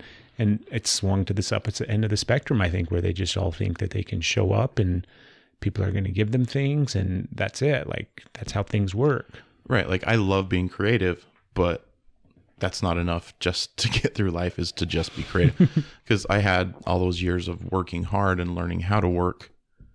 Because I see people that start stand up now and they're just lazy and they don't appreciate it. Honestly, it's frustrating. Yeah. They think I can just go up and I'm 20, I'm cute. People are going to laugh because I've got long hair and blah, blah, or whatever. You know, I'm goofy. I'll talk about smoking weed and doing it. It's like, all right, what else you got? Yeah. Because there 20 other people just did that. What else you going to talk about? Talk about a real experience. And you don't gain that until you go out and Live life. live life. most of humor is it's tragedy plus time equals humor. I mean, you can just tell if you just went up and talked about like happy things all the time, it's not funny. It's what makes it funny is that you actually like had to suffer through something, no matter if it's a stubbed toe or somebody saying something that frustrated you or actual like tragedy. That's what makes it funny later, is because you went through it, you survived it, and this is your perspective on it. Yeah, I totally agree. I had another question and it just escaped me as you were talking. Oh my goodness. I haven't done this in a long time where I struggle this much to remember the shit that I wanted to say. Well, I was going to go back to why I don't do a podcast. Yeah, that was one thing I was going to ask you. Like, go ahead. Why don't you do a podcast? Mostly, I think I'm too ambitious with what I want to do. Like, I want to do sketches in it. I want to do things that I don't do in my stand-up, but I always also liked when I was a kid. I loved Weird Al when I was a kid. I'm not going to do parody songs on stage. It's not who I am. But I think they're funny. Yeah. And if I could come up with a little something just to throw in a podcast, I think that would be funny. And, you know, like sketches or fake commercials or even impressions. I don't do impressions on stage, but I think they're fun to do. And I'm terrible at them, but they're fun to do. So I think doing those in some sort of setting in a podcast would be fun too. Yeah. I want to talk more about it. I got to piss. Okay. And we pause, so it seems like we didn't miss anything. It sounds like you're kind of a perfectionist. Like you don't want to start because it's not going to be exactly the way that you envision it in your head. Right. Yeah. There's definitely that element to it. I don't want it to come out as garbage. You know what I mean? I have that like way bad with everything that I do, where it's like I can see something so clearly. I can imagine it. I can almost feel it. I can taste it. I can see what it's going to look like, how it's going to be. And then it's like, oh shit, I'll never be able to do it that good. Right. And like if I did a conversational like this, if it's a conversation, you can usually tell when it's a good conversation. So, I mean, that is probably where I should start and just start with that and add on to it.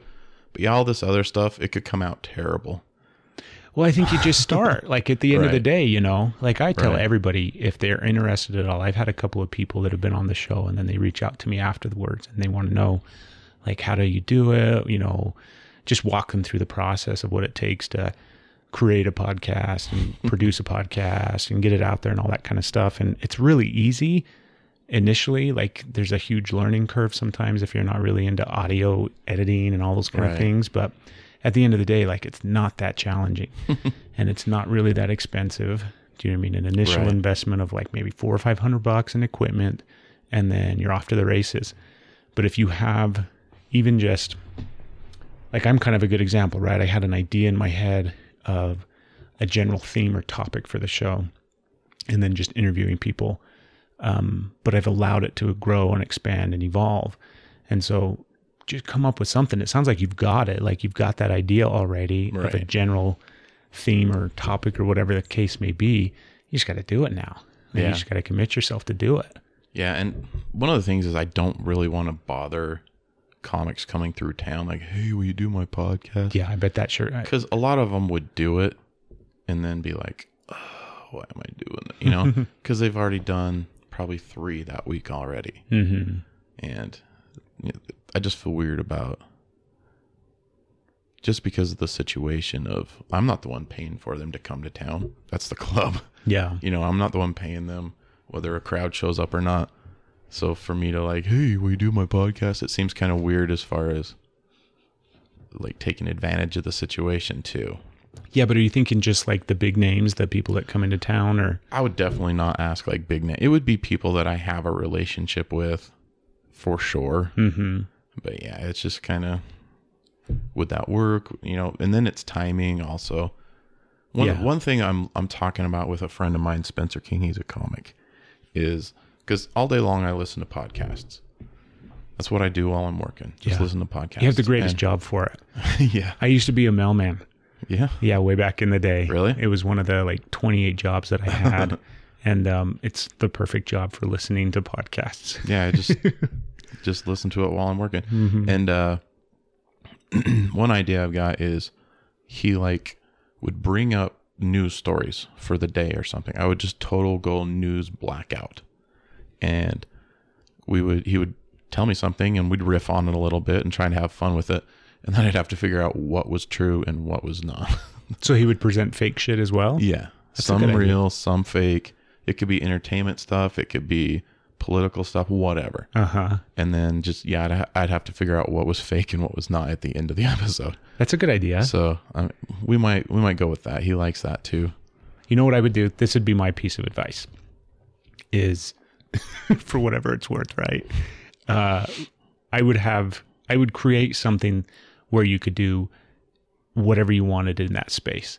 So it didn't have to be, because you see that sometimes where people will have a podcast for this and they'll have a podcast for that. And then they'll have this other podcast that we only talk about comic books. And then we have the podcast that we talk about this on. Like that shit would drive me nuts. Right. Do you know what I mean? Create something that you can do any number of things in that space and it's okay, where it doesn't have to be, the podcast where you guys just do that. Like you could do that, every third episode, or when those episodes come up, you do that, or it doesn't have to be every episode that time and time and time again, because you'll get 15 episodes into that, 20 episodes into that, and you guys will be like grasping at straws, trying to make it fresh and or new. get bored with it. Yeah. Right. And then you've invested all this time and energy in putting this thing out there, and you're like, shit. Then you have the guilt of like, I failed. We need to do it. No, we don't. It's just a nightmare. Right. I've seen that happen all the time where people will go through the process of getting a podcast out there and then they burn out because they've lost sight of, like, I think they don't feel like they can do something else than It's whatever not sustainable. the thing. Yeah. Yeah. And so just whatever it is, make it so that you have the flexibility in that space to do whatever the hell you want to do. Right.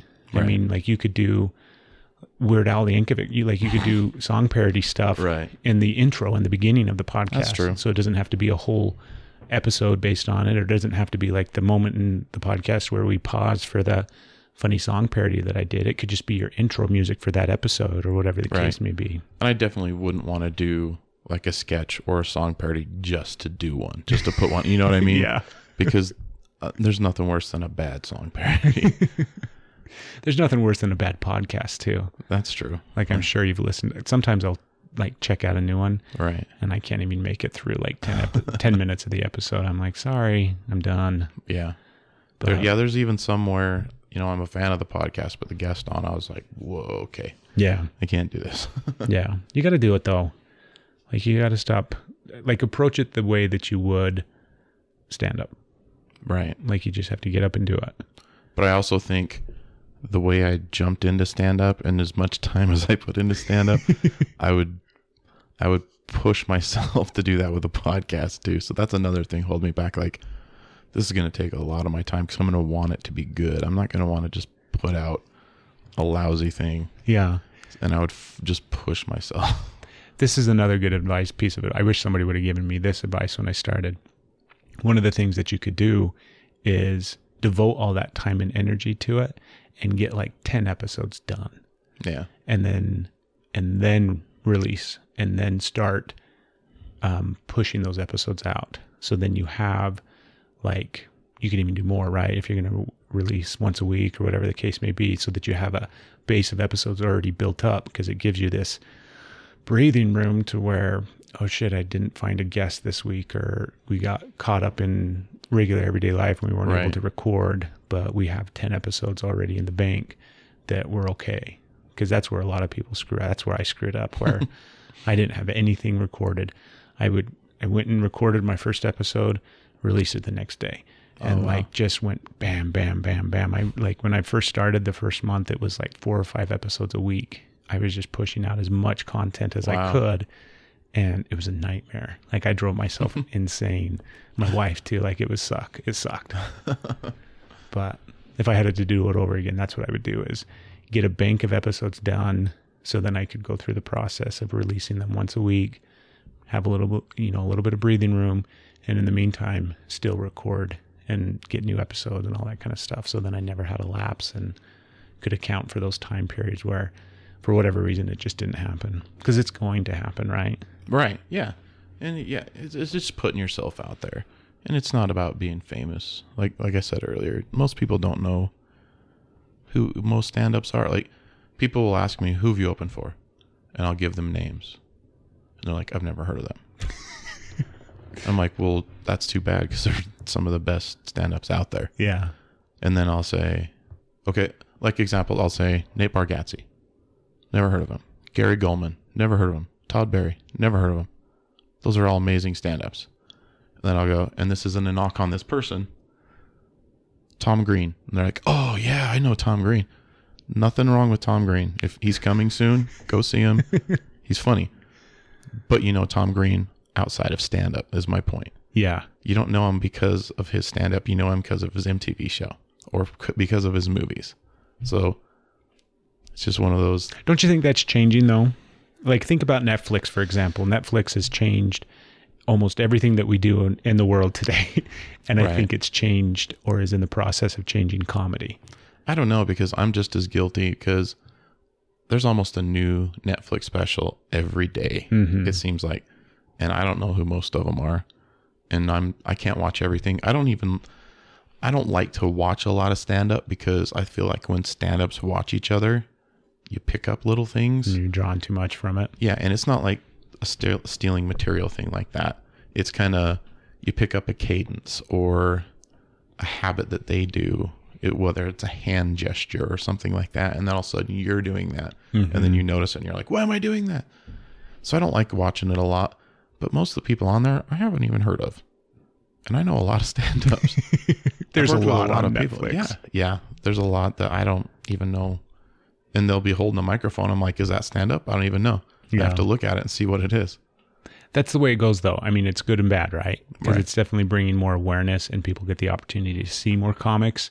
But then, like I said, at the same time, I mean, Netflix is great for some things, but I think 90% of the time I sit on there and just scroll and try to find something to watch, and undoubtedly fall asleep because I can't, right? There's just too much shit on there. And when there's so many specials out there, it dilutes it, honestly. If you're only getting the best of the best, like back when HBO was giving out specials, that was where you saw a stand-up special. It was the best of the best. If you watched an HBO comedy special, you knew you were watching something special. Whether you liked it or not, comedy's subjective. You might not like it. That's fine. But that person was probably putting out 10 years worth of work, and it was condensed down to the most tight, awesome thing they could possibly do. Now people are putting out specials every year or two, and it's like when a band comes out, their first album sometimes is their best album, because it's when they were lugging their gear around, doing little venues here and there, building up all these songs, and you want people to remember you, so you're only doing the best songs. And that's 10 years of all of that put together. That's how stand-up is. Somebody's first stand-up special sometimes is their best one, because that's 10 years of material and life experiences and hard work and sweat and tears, and you put it in there, and it's amazing. And then they come and they go a year later, they're like, let's do another one. We want to pay for another one. What do you got? And you're just like throwing stuff on the wall and seeing what sticks. So it kind of dilutes it when it's not as special. Yeah. Like, it's so hard. I shouldn't have anything on Netflix. You know what I mean? Maybe in 5 years I'll be to that point, but right now I wouldn't want to put, I mean, don't get me wrong. If they came to me and said, we're going to give you enough money to pay your house off, I'd be like, all right, let's do it. Yeah. I could come up with 60 minutes, right? Well, I've got it. Uh-huh. Is it like HBO special quality? Probably not. Well, I didn't even think of it that way, because I think it definitely has diluted it down, right? Because like you said, I remember, I'm trying to think, because we didn't have HBO growing up. We weren't like that good of a family. I would watch it at my grandparents' house. I was going to say, like, I'm sure I've probably seen some, on DVD or VHS back in the day. Right. But it was the good stuff. Like you said, there was almost a reverie behind it, because it was the really, really, really, really, really condensed version of all their best material. And I agree. Like, I watch some of the specials that come out now, and they're not great, right? If it's a comic that I really like, then most of the time I'm going to enjoy it regardless. Right. But if it's somebody that I may know, I may not know, and I watch it anyways, you can tell when it's not good stuff. You can tell when it's not like their A game. Right. And sometimes it's just, honestly, they're trying to fill we need a woman this month, or we need somebody from this ethnicity this month. And they're just like, this person's hot, or they're attractive, or, you know, they're young, we'll just give it to them. Or we need an old person, we'll just give it to this person. It's not for the right reasons. Not that they don't deserve it, because I don't know their story. But sometimes I feel like it's not for the right reasons. Like if somebody came to me 6 years in and gave it to me, I would take it for sure. You'd be stupid not to. But I'd also go, I wonder why.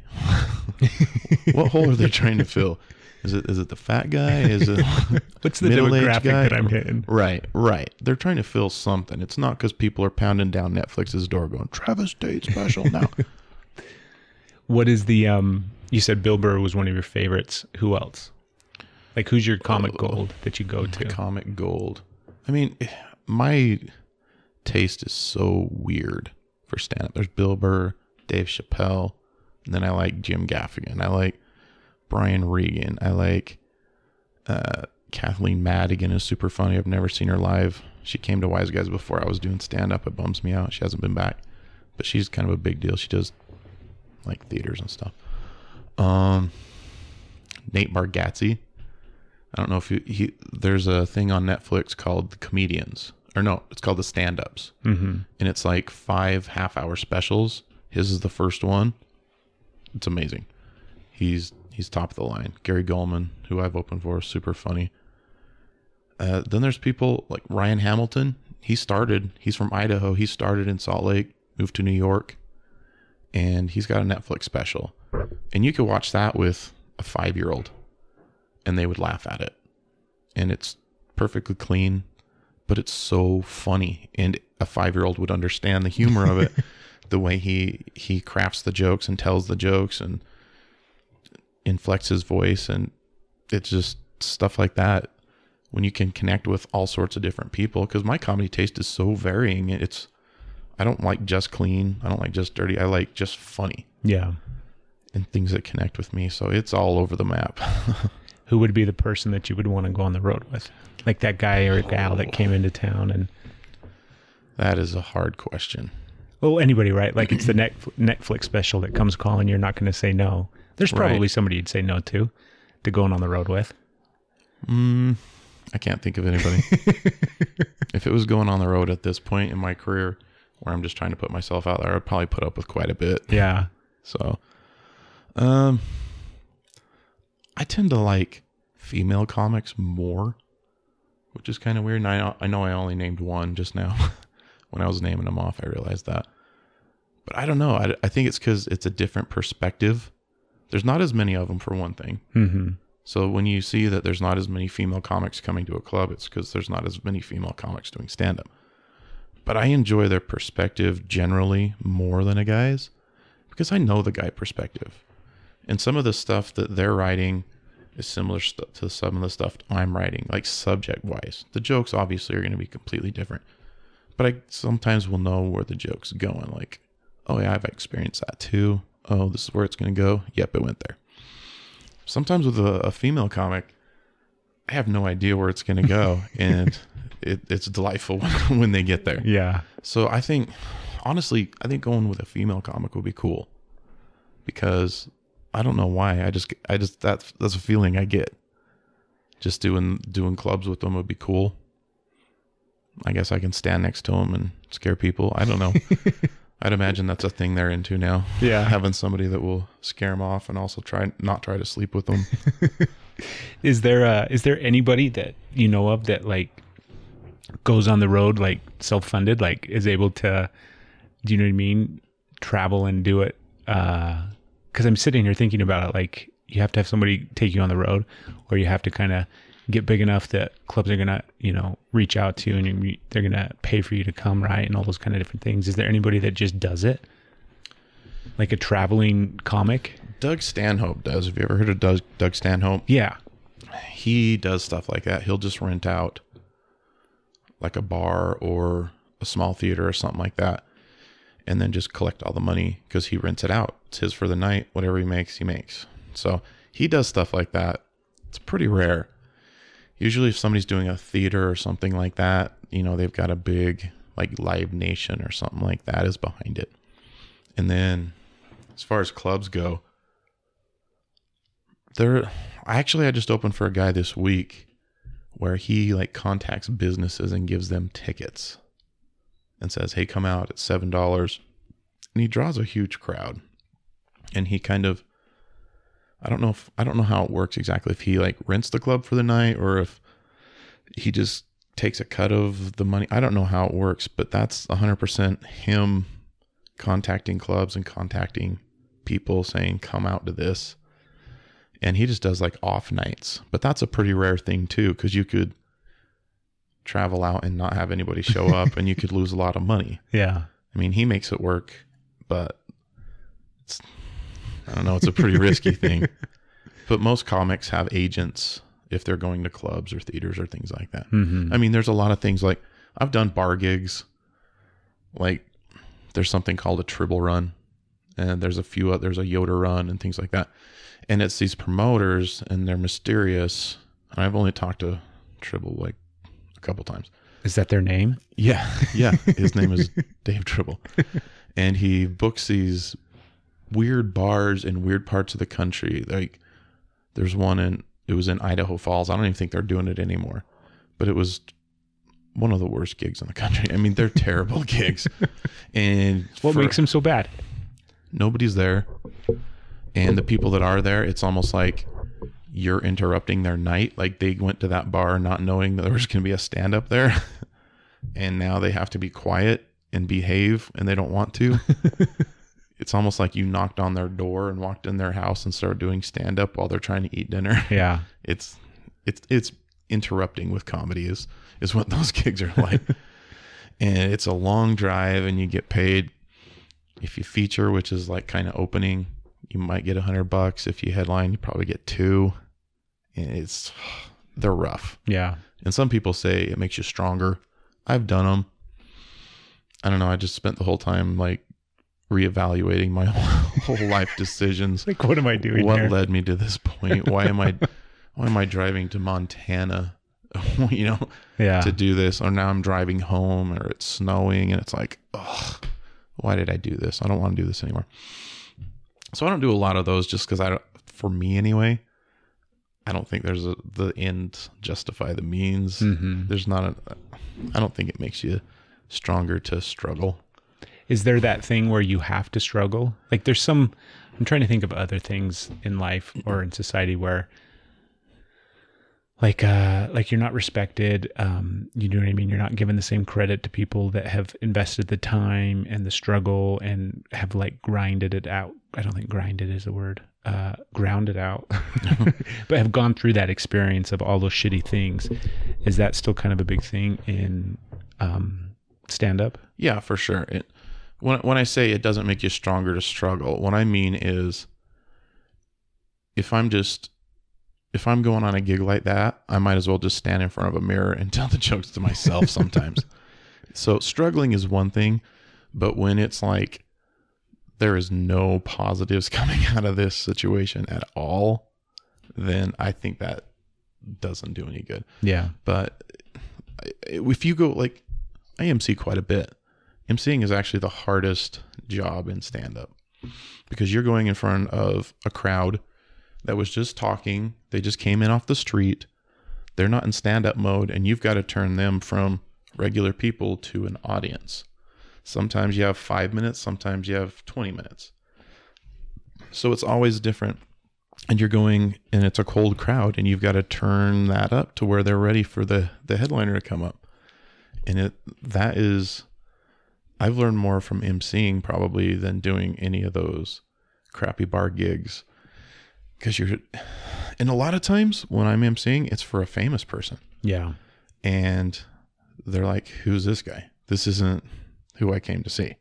This isn't what I paid $40 for. Not this guy that's walking up to the stage right now. It's our mailman. Right. Well, a lot of times you're like, I don't want to even listen to this guy. Uh-huh. And getting them to listen and pay attention and then start to laugh. And then like by the end, it's this weird thing. It's like if you went on a double date and you were the one getting the crowd or getting the two girls like laughing and enjoying and having a fun night. And then you tapped your friend on the shoulder and said, "This is my buddy. You're going to have a threesome with him. Have a great night. Tip your waitress." And then you walk out. You do all the legwork up front. Right. Yeah. Then bring in the closer. Right. But I've learned more from doing that when you're going from absolutely zero expectations and then people walking out going, "Hey, you were really funny. You know, I can't believe how funny you were." That's awesome. Yeah. And that's a struggle. So of course you have to struggle to get good. But I mean, it just takes time, stage time. And if it's not productive stage time, if you're not like actually interacting with the crowd, if they've got their backs to you or just yelling, "Shut up," or "Get, you know, go, we want to dance." Sometimes it's, they're going to be doing like line dancing right after the show's over and they just want to line dance. They don't want to listen to this crowd. That's not doing anybody any good. Yeah. That's just a waste of time. That's just punishing yourself for no reason. Right. It's not worth $100. Yeah. Is it pretty easy to get stage time in Salt Lake, like in the Valley? Not really. No, it takes time and you have to earn it really. Cause the Keith, who owns Wise Guys, he's pretty particular about who he wants to put on stage. He doesn't want to put somebody that's going to ruin the crowd on stage. Mm-hmm. So it takes a few years to get. It took me 6 months to start opening for locals, and when I got better at that, then you'll start opening for nationally touring acts, and then eventually you can MC for the big names, and because they usually bring a feature with them. So it's an honor to be the only local guy on that show. It's really cool. But yeah, it takes a lot of time, and you got to earn trust and know that you're not going to take over the show. You know what I mean?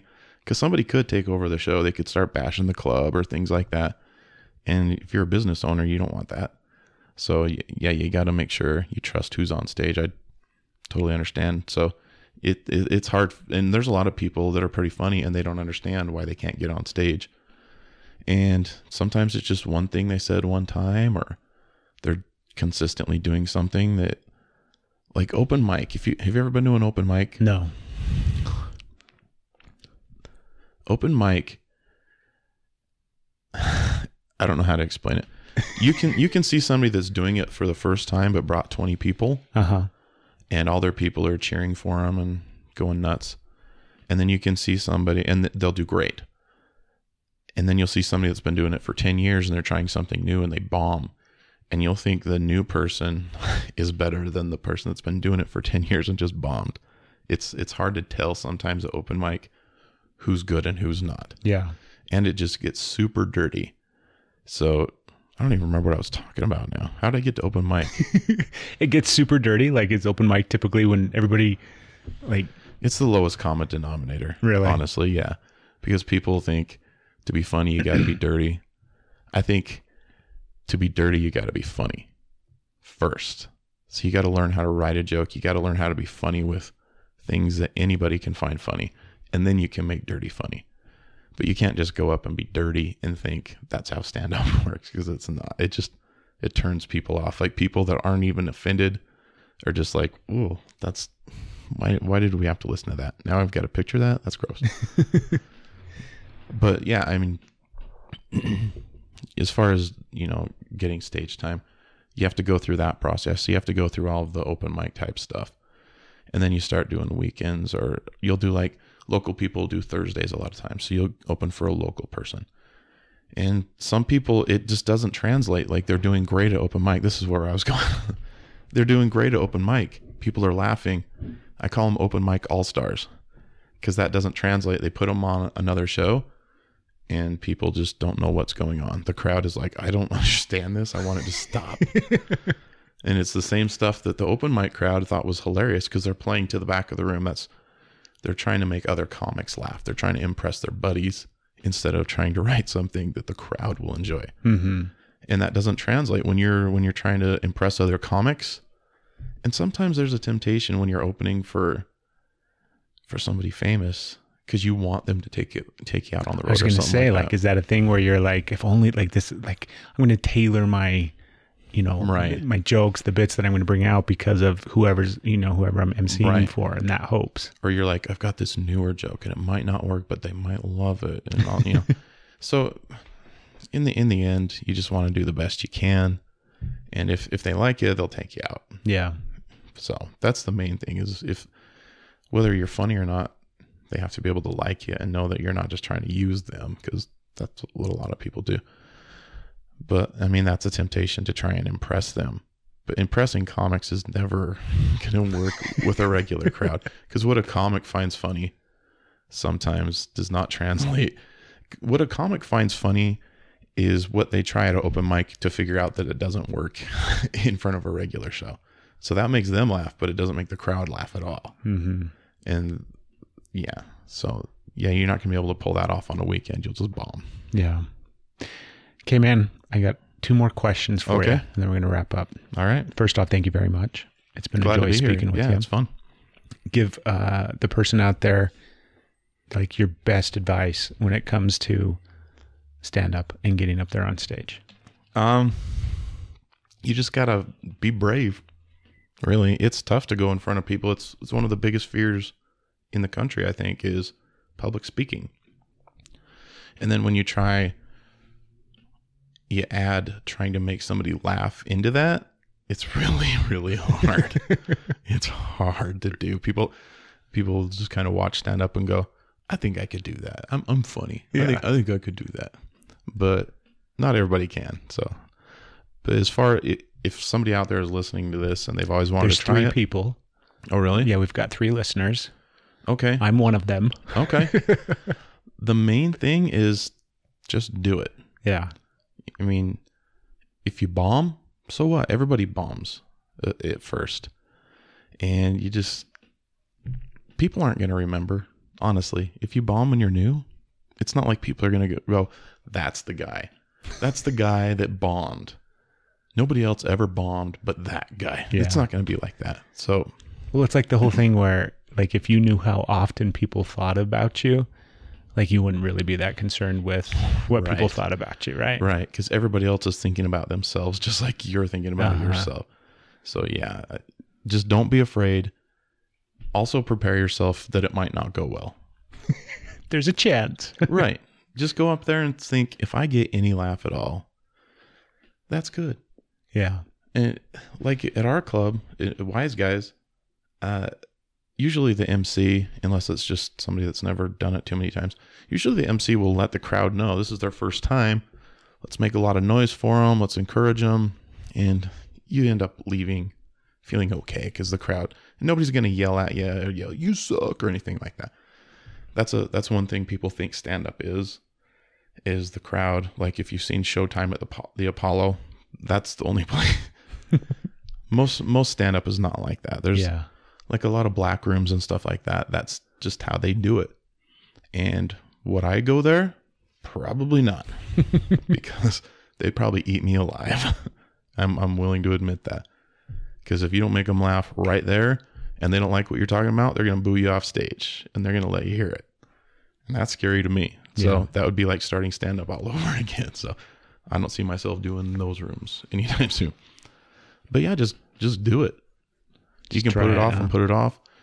If you think you've got a joke, kind of, if you've watched stand-up, you kind of know how a joke goes. You get a setup, edit that setup down. A lot of times, even with me writing, and I've written for a while, the setup is way too long. And that's why I do open mic is I got to learn, okay, that's way too long. I got to condense that down, make it as quick as possible.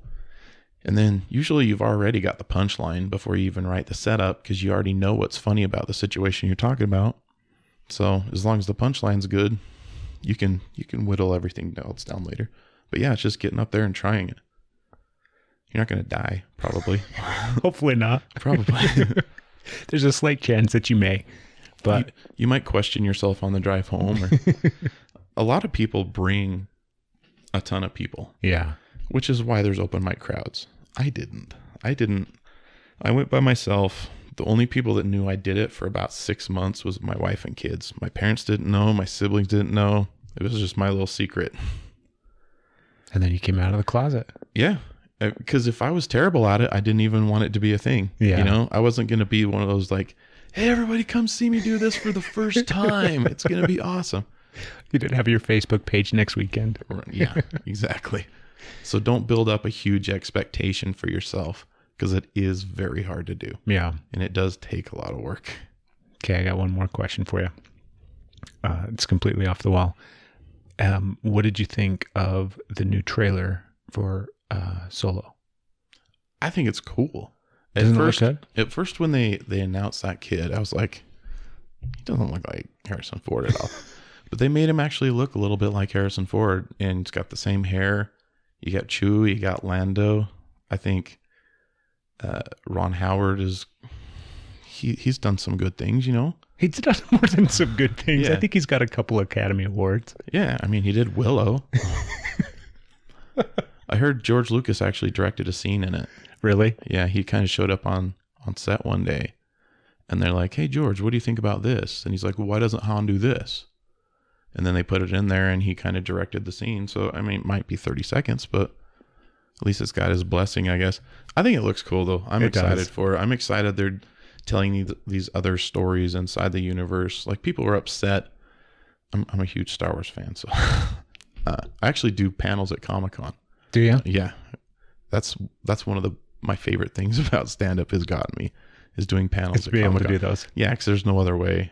I'm not an expert at anything. I'm a fan, but, you know, I've got a perspective, and I can be funny on the panel. But when they first announced, when Disney bought Star Wars and said, you know, all the books are not canon anymore, people were freaking out. But this is why. It's so they can retell the story of Han Solo. And also they killed Chewbacca in the books, and now he's back in the movies. Yeah. Spoiler alert. He's in the movies. But yeah, now they can tell their own stories, and you still have the books. You can still read the books. But now, because they didn't have the ability to do the movies 20 years ago when they were writing those books. It would have been cool to have a cartoon series or something like that, but they didn't. And now they can tell whatever they want. And it's a Star Wars story, so some of the movies might even at some point conflict with each other, because it's almost like a story. It's the version of it. But all I know is Rogue One was amazing. Rogue One was a killer movie. Yeah. And if they can recreate that with Han Solo and then start bringing in, I mean, they talk about a Yoda movie. I think an Obi-Wan movie would be cool. The Obi-Wan is the one that I want to see. Like, have you seen the interviews? Because I've seen a couple of interviews with Ewan, and he talks about, he's like, yeah, like, you know, that would be wonderful. It would be great. I would totally be down for that. Yeah, I don't know why he's not growing the beard right now. You know? That's the one I want to see. Yeah, I was for sure. always a fan. And then, like, I just love Ewan McGregor. And I think that would be really, but they're not doing anything bad right now. It's almost like they have that, like Marvel in a sense is not doing anything bad right now. And they will. Yeah. They will. A lot of people didn't like episode 9. I don't get it. I loved it. I thought it was great. It was different. You can't please everybody. I think that was the most, because if you look at that one and then compared to not just Rogue One, but, what was the first one? Force Awakens. Yes. Like this last one was much more, you could tell that it was like Disney, because they had like stuff that was specifically for the kids sitting in the audience more, and like, and not just in general, but like almost like to an excess, right? Like the Porgs? Is that the little pigeon penguin thing? Do you want to know the story about why they're in there? Yeah. Because where they filmed it, there was actually puffins all over that island. And they couldn't clear out the puffins. You just couldn't do it because they're flying around all over. So instead of having an earthbound puffin in the movie, they changed it to a porg. So instead of clearing out all their habitat and messing with an indigenous species, they just used it to their advantage and turned them into porgs. And that's why they're in there. Yeah. And made millions of dollars. I loved the Ewoks when I was a kid. That's what I thought of when I saw it. Yeah. Little kids love them. If you've got a problem with something because a kid likes it, get over yourself. It's Star Wars. At the end of the day, it's for kids, right? Yeah, it's for kids. You're an adult that still loves it. That's okay. Mm-hmm. I am too. But it's for kids. Yeah. Just calm down. Take a deep breath. Right. It's supposed to be fun. Yeah. I think it looks good. I'm excited. I think that right now, I feel like obviously I grew up watching movies. I'm a ginormous, like, just insane movie buff, right? Mm-hmm. And I feel like right now is like the sweetest time to be alive because they're putting out such good stuff. Oh, Not yeah. just Star Wars, but everything, right? Like, yes, there are bad movies still, but Right. the movies today, they're just so much better. Even the ones that we go back and watch, even the ones that are, do you know what I mean? You have such a sweet spot in your heart for. Some Right. of them hold up. Some of them you can go back and rewatch, but not a lot of them. Like, a lot of them sucked. Yeah. Even though for we sure. forgot about it. But nowadays it's like everything out is so good and it's such a good time to be alive. It's everything we wanted in our childhood. We always wanted more Star Wars movies, but they didn't do them. We wanted the Marvel characters in movies. We wanted to see Batman and Superman in the same movie. And now we've got it and we complain about it. It's not what I wanted. It's not exactly how I wanted the story to go. Yeah. Okay. Well, thank you, man. Well, Travis, thanks for it's having been a me. pleasure. I appreciate it. Easiest way for people to find you? You can find me on Facebook, Travis Tate. I've also got a comedian page. I didn't start it a week after. It was about a year after. You waited till 2 weeks. Yeah. It's Travis Tate Funny. Travis Tate Funny on Instagram and Twitter as well. I think I do Snapchat. I don't know how it works, to be honest with you. Snapchat. Yeah. I Somebody's can't do like, Snapchat. you got to have it. You got to have it. I'm like, all right, I've got it. I don't know how to use it. It snaps for me. I don't know what it does. Yeah. And then we have a lot of listeners, obviously, locally. And so, Wise Guys, are you typically downtown or do you do all three of them? Or? I do all three of them pretty regularly. I've headlined, in December, I headlined the Ogden one. I've done the downtown one on like Thursday nights a couple times. So if you just check the Wise Guys website, I'm doing that every once in a while. I'm at one of them. If you follow me on Facebook, I usually post where I'm going to be. And I'm usually at one of them at least 3 times during the month. So Sweet. yeah, I get a pretty good rotation. So Oh, and then the Vid Angel. Keep an eye out for the Vid Angel. yeah, keep an eye out for the Vid Angel. If you follow them on Facebook, they're always posting little clips from other people, and if you just watch them for free, it's just little YouTube videos from it, and that doesn't cost you anything. You can kind of see what you like and what you don't. But mine will be popping up there eventually. One It day. takes them a while to edit everything out. Yeah. They do like 20 of them all at once, and then just go through and edit them, and because they've got like 4K cameras, and they've got like 10 of them all around the place. It's mic'd up all over the place, so they do all the different angles and stuff. It's pretty impressive what they do. It's that's kind of why it's taken a while. It's not just my tripod and camcorder at the back of the room recording that I can just upload in one night. Yeah. So when it comes out, it should be pretty cool. Excellent, man. Well, thank you so much. I really appreciate it. All right, thanks for having me. It's been fun. Everybody go out and have a beautiful, wonderful day. That's like my DJ sign off. See ya. There's no shortcuts. Like if it's going to happen, it's going to happen. If it's not, it's not. So the main thing is just try and be as happy as you can and enjoy doing stand up in the meantime. I might as well just stand in front of a mirror and tell the jokes to myself sometimes. You're not a comic unless other comics call you a comic. Because people think to be funny, you got to be dirty. I think to be dirty, you got to be funny first. If you want it bad enough and you're willing to put the work in and also deal with like the heartbreak of it, I think anybody can do just about anything they want.